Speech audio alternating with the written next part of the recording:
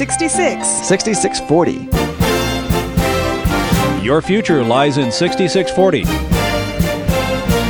66 books by 40 authors, and yet we now discover it's an integrated message system from outside our time domain. Welcome to 6640, the ministry outreach of Koinonia House and Koinonia Institute. Today's Bible teacher is Chuck Missler, connecting the Bible to your life and the world around you. In today's study, Chuck completes his teaching on the book of Philippians, chapter 2, verses 12 through 30.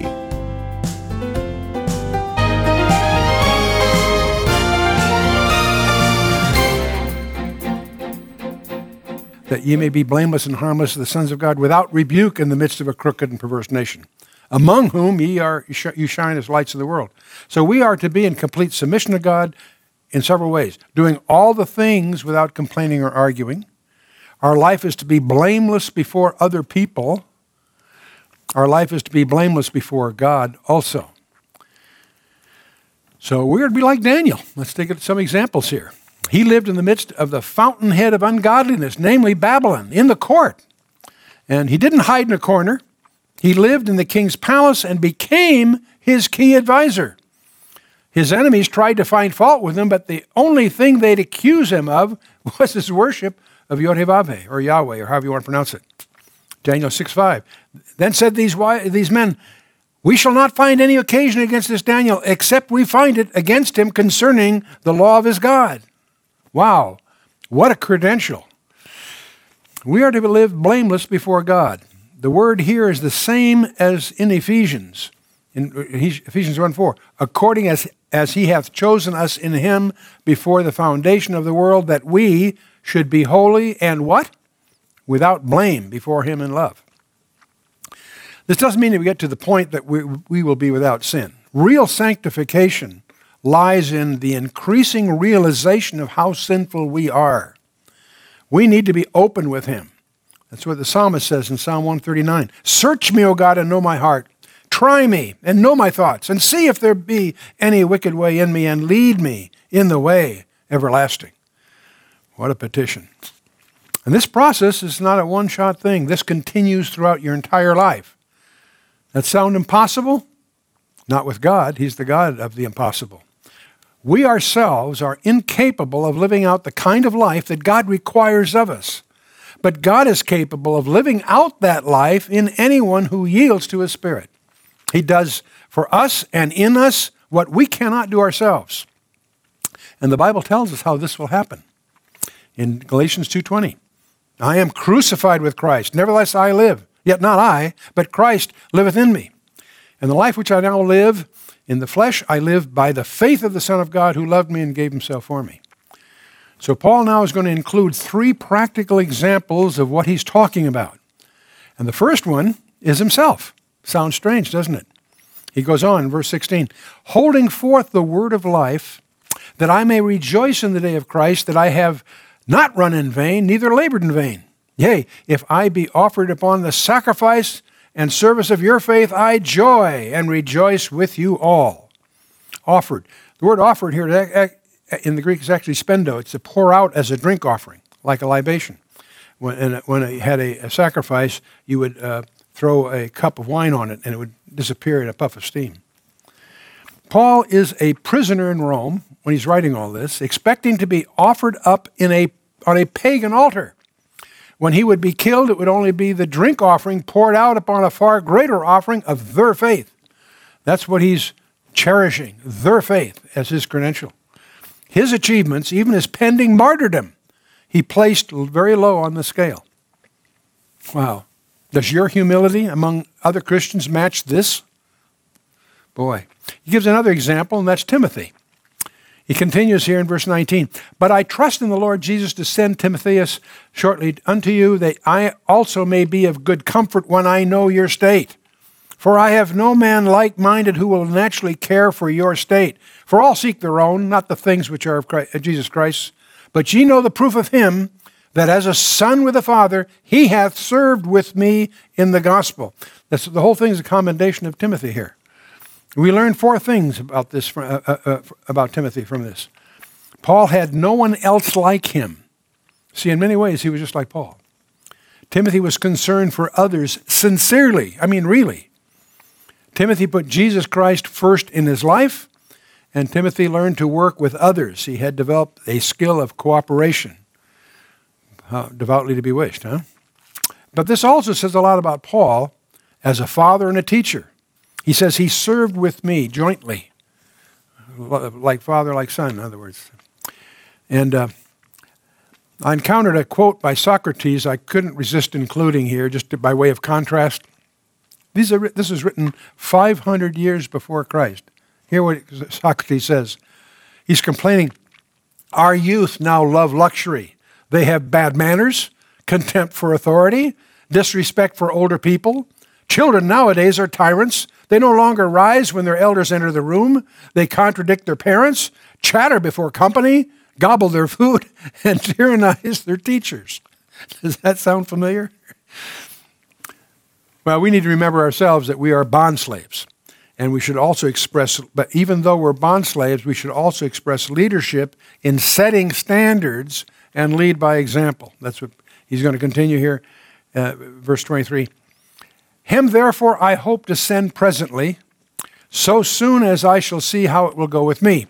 But I trust the Lord that I also myself shall come shortly. Now he's going to go to a third example. We've had himself, he had Timothy, now Epaphroditus.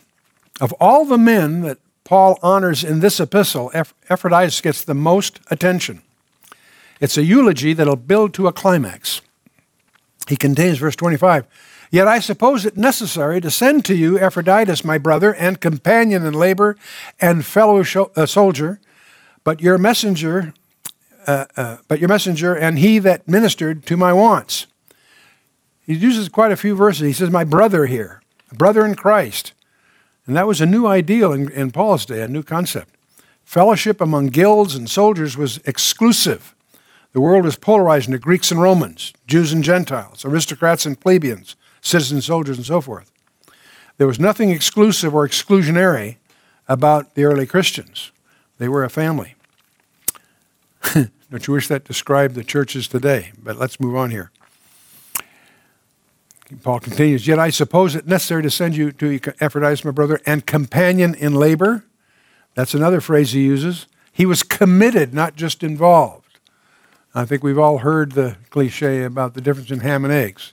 The chicken that provided the eggs was involved. The pig that provided the ham was committed. And our Jewish friends have the similar thing about lox and bagels, but I mean lox and cream cheese. But anyway, the church in Ephesus was lauded by Jesus in Revelation chapter 2, where he says, speaking of the church in Ephesus, and hast borne and hast patience, and for my name's sake has labored and has not fainted. Same thought there in the critical letter to Ephesus, but Jesus does give them credit for that. Being a companion in labor. And, despite in the American churches, despite the financial and numerical success, the churches in America have increasingly become identified with the popular culture. And because of that, they become unable to speak prophetically to it. They become complacent, and they've lost their intellectual and their cultural dynamic, interestingly enough.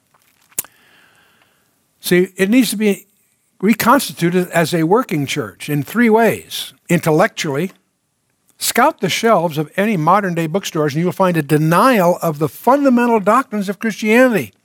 We need clear thinkers, winsome writers, and persuasive apologists to reverse the trends and publish works of real and lasting value. Secondly, socially, we need to recapture an active role in addressing social concerns. Contrast that in the past with the abolition of slavery and child labor laws and things of that nature. And of course, not least, but certainly very important, is evangelism. People need to be one. And they're not one in groups, they're one on a one-on-one basis. Let's realize that. So he said, he's talking about Epaphroditus, my brother, companion in labor, and fellow soldier. Now that's quite a label too. Epaphroditus fought side by side with Paul. That's what he's saying there. The Romans pioneered shoulder-to-shoulder fighting, which led to their successes. The Roman phalanx were a terror to the ancient world. the wall of shields and the tortoise formation, that they would literally form a tank by interlocking their shields, and they would test their proficiency by driving a chariot over it. Anyway, moving on. For Epaphroditus, he longed after you all and was full of heaviness because that ye had heard that he had been sick. And it was he's concerned because he knew they would be concerned when they heard he was sick. Philippi was about 800 miles from Rome. Traveling distance was at least 6 weeks, and the message that he was sick would have made a round trip in no less than 3 months, in effect. For indeed he was sick nigh unto death, but God had mercy on him, and not on him only, but on me also, lest I should have sorrow upon sorrow. By the way, this verse is also a refutation of what the faith healers like to insist upon. They're often like Job's comforters, that sickness is a result of sin, a lack of faith, or God's chastening. How tragic it is that someone comes to a fellowship and with an illness and then finds that he's judged for that rather than helped, if you will. And let's move on here. I sent him therefore the more carefully, that when ye see him again ye may rejoice, and that I may be the less sorrowful. So you notice Paul did not teach that healing in the atonement, or that it was a birthright of all Christians. It's interesting that we never read of either Paul or his fellow laborers being miraculously healed. That's something people may overlook. Sickness is often a badge of honor among God's children. Now let's move on to verse 29. Receive him, therefore, in the Lord with all gladness, and hold such in reputation, because of the work of Christ he was nigh unto death, not regarding his life, to supply your lack of service toward me. So he's emphasizing here by Epaphroditus' example, living for others. The high point of Paul's praise for his friend Epaphroditus was his sacrifices of his own interests for others. Now it's interesting, Paul himself was in prison, and most of his friends had deserted him. And you know, I have to tell you candidly, my wife and I, when we went through our dark times, that we went through some pretty dark times. And one of the disturbing things about that experience was the abandonment of many of our so-called Christian friends. We went through a bankruptcy.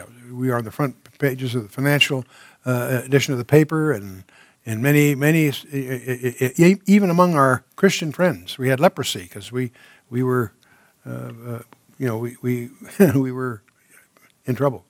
And then, of course, we had earthquakes, and we lost our son. It goes on. The abandonment of our Christian friends through all that was really a shock. The good news was there were others that we hardly knew that rallied around us and were supportive, and my wife and I never forget that.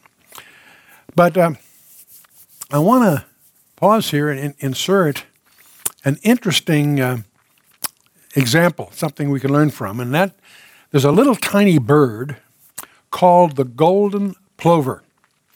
And this little bird, I want to analyze its flight plan. On this little chart here, we have flight time across the bottom, and we have the weight of the bird up the right side, and its fuel consumption will be going down the left side.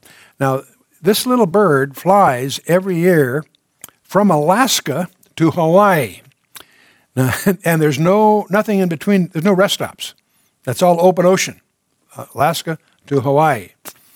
Now, this little creature weighs normally about 130 grams.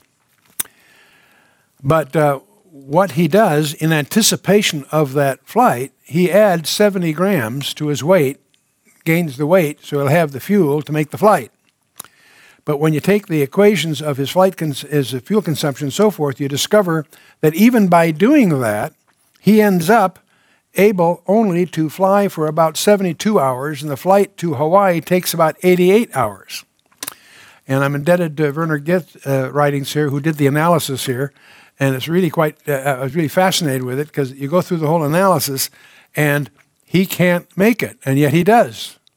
How does he do that? Well, it turns out that he actually makes it by flying in formation.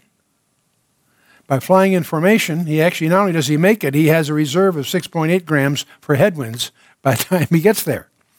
And see, what he does, they fly in formation. When they fly in formation, they take turns in being the lead, but the rest are saving about 20%.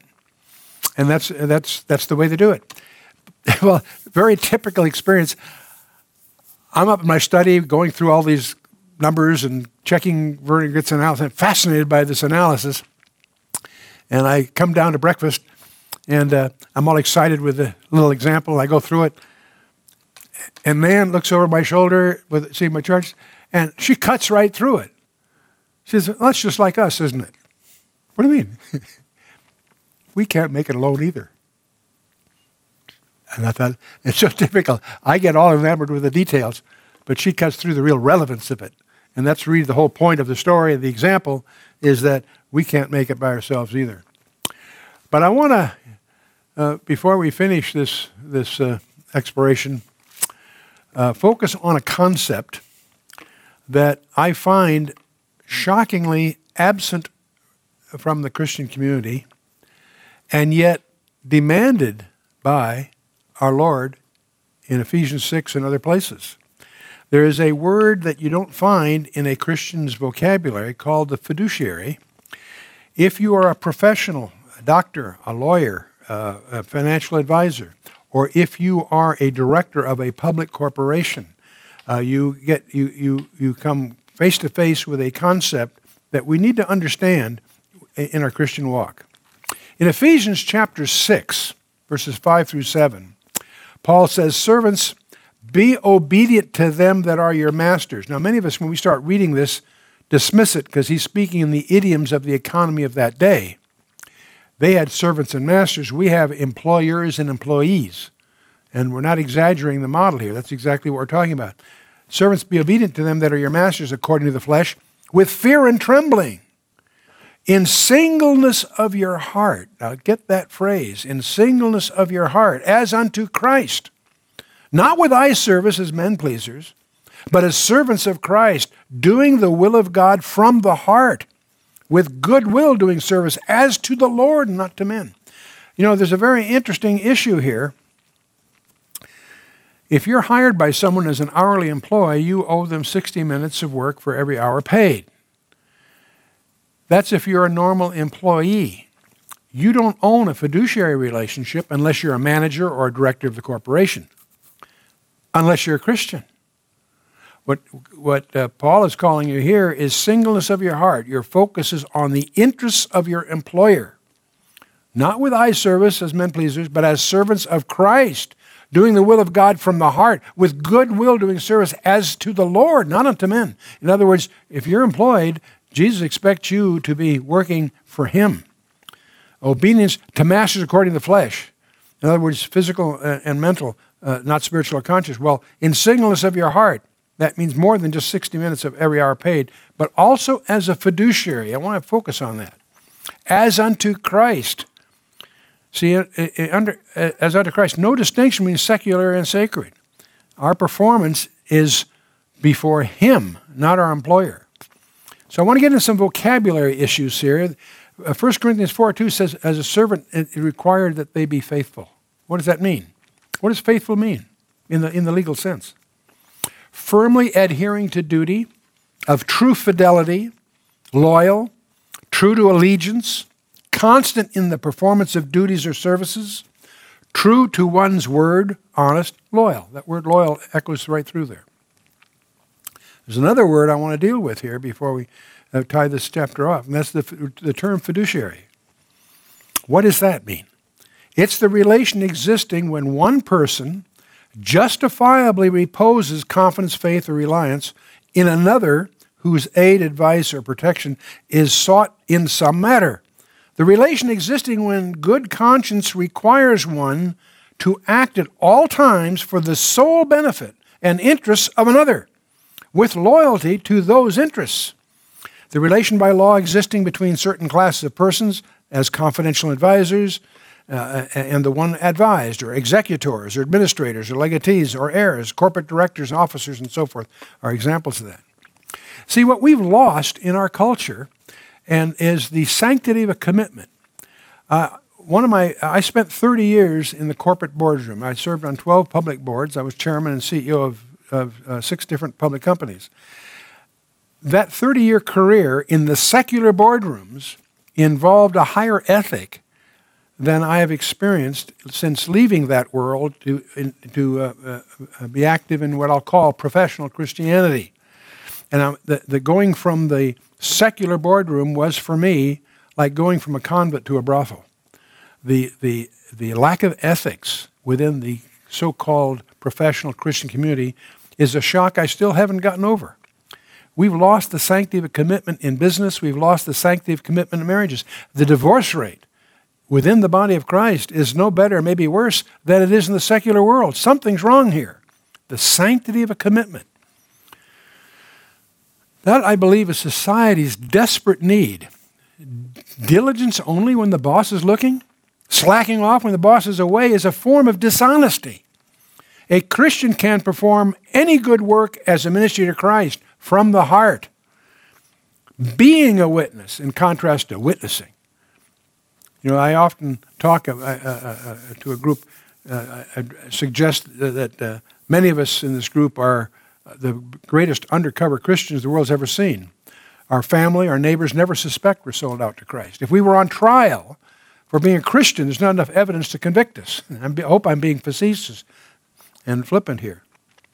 Well, gee, Chuck, what if the master is overbearing, abusive, and unreasonable? Come on here. He says, as unto the Lord, your wages are only temporal. Our real rewards are from him. And anytime you think you're going through an ordeal, remember what Christ went through on your behalf. Anytime you're hesitant to forgive, realize what Christ has forgiven you. And we could go on and on there. What are the requirements of fiduciary? Justice Cardoso wrote a famous element of this I want to indulge here. Many forms of conduct permissible in a workaday world for those acting at arm's length are forbidden to those bound by fiduciary ties.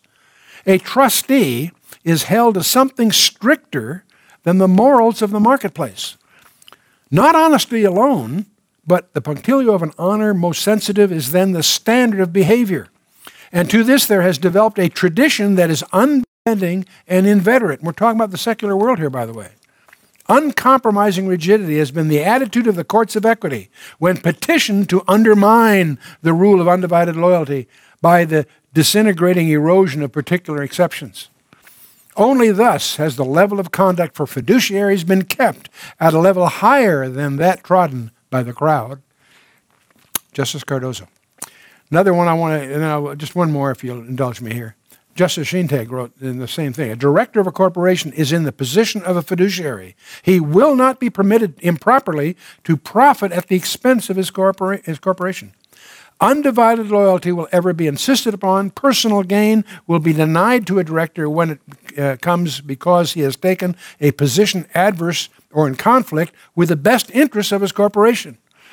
The fiduciary relationship imposes a duty to act in accordance with the highest standards which a man of finest sense of honor might impose upon himself. And while there is a lofty moral ideal implicit in this rule, it actually accomplishes a practical benefit purpose. It recognizes the frailty of human nature. It realizes that where a man's immediate fortunes are concerned, he may sometimes be subject to a blindness often intuitive and compulsive. This rule is designed, on the one hand, to prevent clouded conception of fidelity and a moral indifference that blurs the vision, and on the other hand, to stimulate the most luminous critical sense and the finest exercise of judgment, uncontaminated by the dross of prejudice, of divided allegiance, or of self-interest. Shintag. Well, I have to share this other little story with you, if I may. An old missionary was returning from many years of sacrificial service in Africa, and he happened to be on the same ship that President Theodore Roosevelt was returning from a big game hunt in Africa. And when the ship docked, there were great crowds and the press and so forth that greeted the president. The old missionary and his wife walked off unnoticed and made their way to a cheap hotel. Doesn't seem right. We gave our lives in Africa to win souls to Christ, and when we arrive home, there's nobody here to meet us. The president shoots some animals and receives a royal welcome.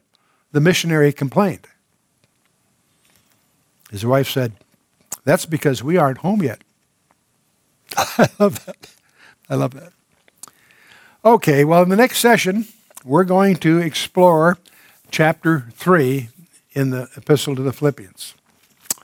And this is probably the most beloved chapter of Paul's letter.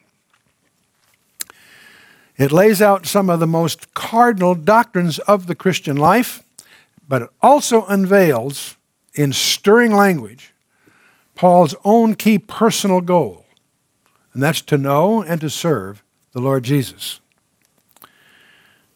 His and your key challenge may surprise you. His key challenge is for you and me to be joyful. So from this foundation, he's going to go into a chapter which many regard as the most beloved chapter of the entire letter. So study it carefully, and we'll see you in the next section. You've been listening to 6640, the ministry outreach of Koinonia House and Koinonia Institute. Today's Bible teacher was Chuck Missler, teaching through the book of Philippians. For a complete listing of resources available, please visit khouse.org. You can also call us on 1-800-KHOUSE-1. To learn more about Koinonia Institute, visit koinoniainstitute.org.